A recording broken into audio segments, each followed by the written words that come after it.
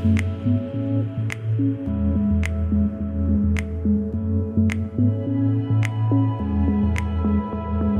Peter Walker here, and welcome to today's edition of The Transition Guy. Now, joining me again in the studio is John Warrilow. Welcome, John. Thanks, Peter. Good to be with you.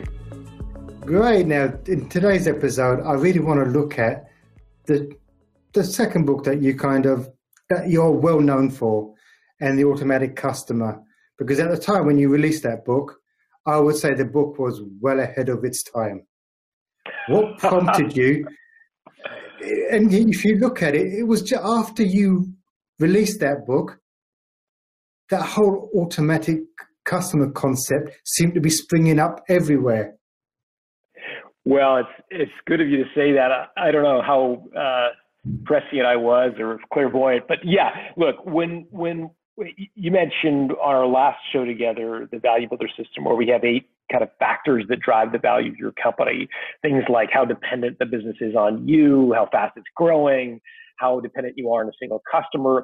But one of the most important drivers to the value of your company is recurring revenue. Recurring revenue being that sort of automatic subscription-based or contractually obligated revenue that comes in without you having to resell the customer. And, I talk to business owners about recurring revenue.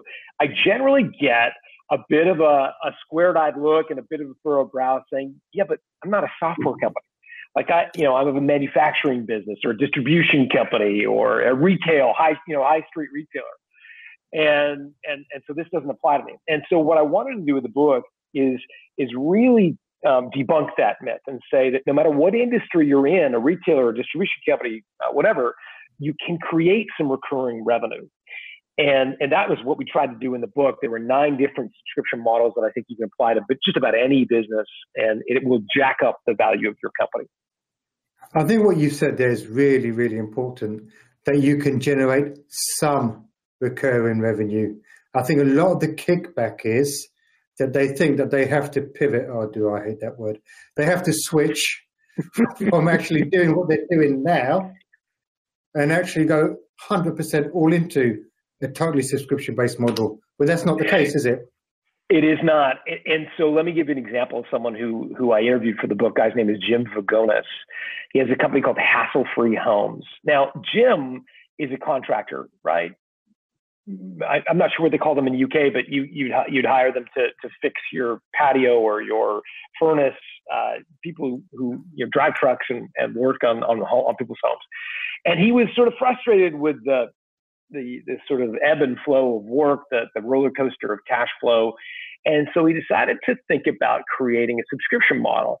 He decided to call it Hassle Free Homes because he wanted to help people who owned a home relax in their home. So instead of the classic sort of honey-do list that you get on a Sunday or a Friday night and it ruins your weekend because you got to do all the projects, he would say, look, I want my customers to really get home to their home, their castle, and just take their shoes off and enjoy their home. And so he managed the home. So he changed out the furnace filter. He changed the swimming pool filters. He did the light bulbs. He did everything so that when you got home on a Friday evening, your home was a palace and you didn't have any projects to do. And he charged on a monthly basis for this.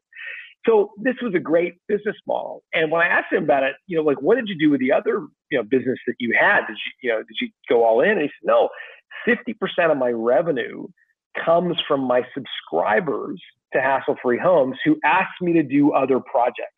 Because I'm in their home once a month, changing the light bulbs, fixing the furnace, they ask me, oh, Jim, I've got a bit of a leak in the roof. Can you replace the roof or can you build me out a new deck, whatever? 50% of his revenue was coming from non-subscribers. If we look at Amazon Prime in the UK and in the US, it's very similar. Once people subscribe to Prime, it makes them much more likely to buy other things from Amazon. So the typical Amazon customer, last time I looked at it, they were spending about $500 a year. With Amazon, it's probably gone up in the pandemic now. Typical Prime subscriber was spending 3 times more than $1,500 a year with Prime, with Amazon. And so once we subscribe, to your point, it doesn't have to be 100% of your revenue, but even if it's 10% of your revenue, once they are a subscriber, it makes them infinitely more likely to buy more from you because of this thing called the Trojan horse effect, which I just described. And like you just talked about Amazon with with the Prime, they've now extended it. So if you're using Amazon Pantry, for an example, they'll say, okay, do you want to put this onto a subscription? So you're getting this stuff delivered regularly. And before you look at it, you're living in a life of subscription.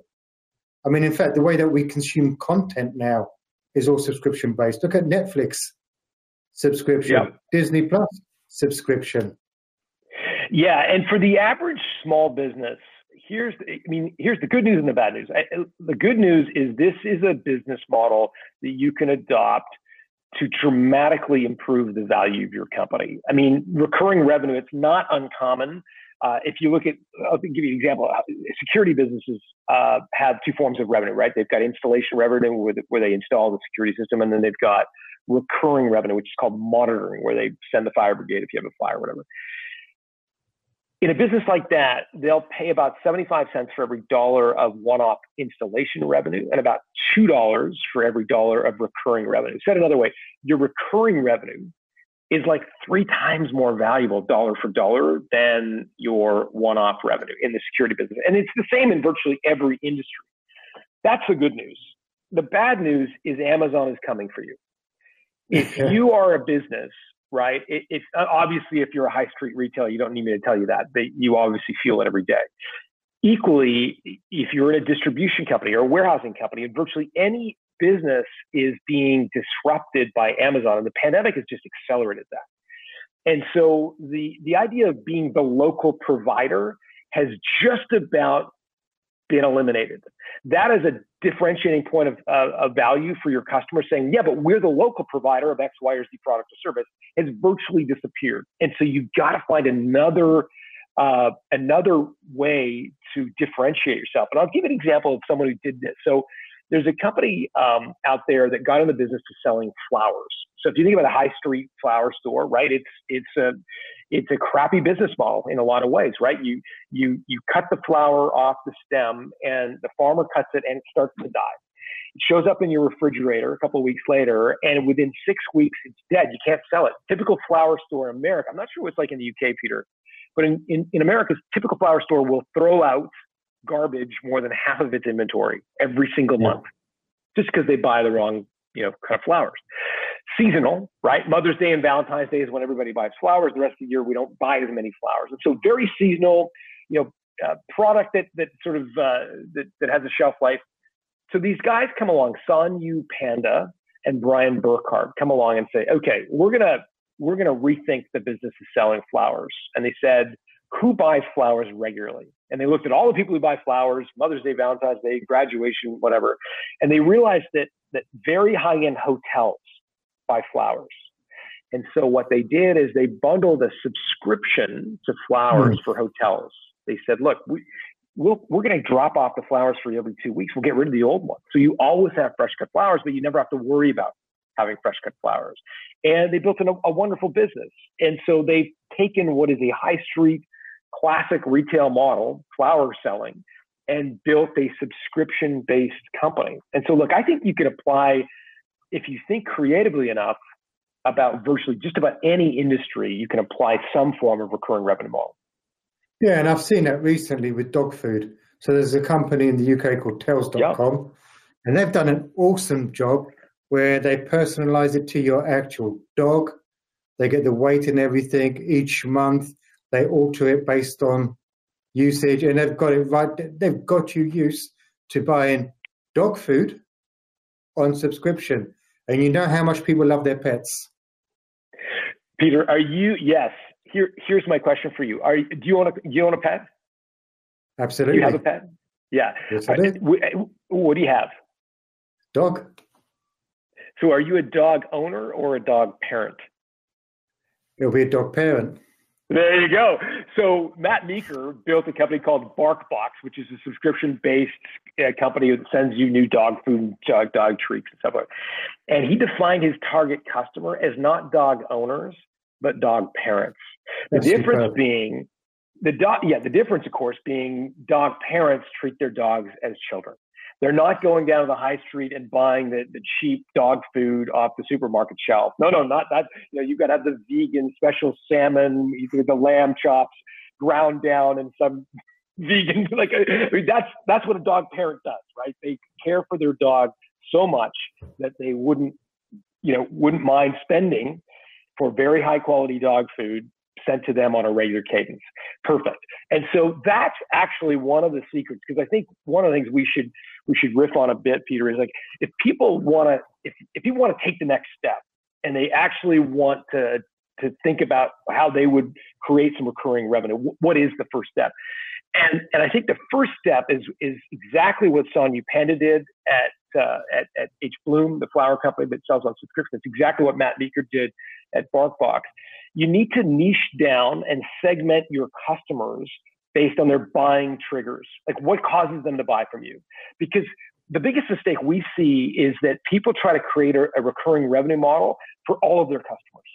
And it's never going to work. It's a recipe for diluting your subscription model down to basically milquetoast, nothing.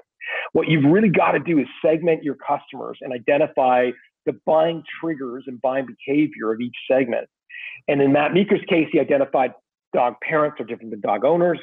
In H. Bloom's case, they identified hotels are different than people who buy for Valentine's Day.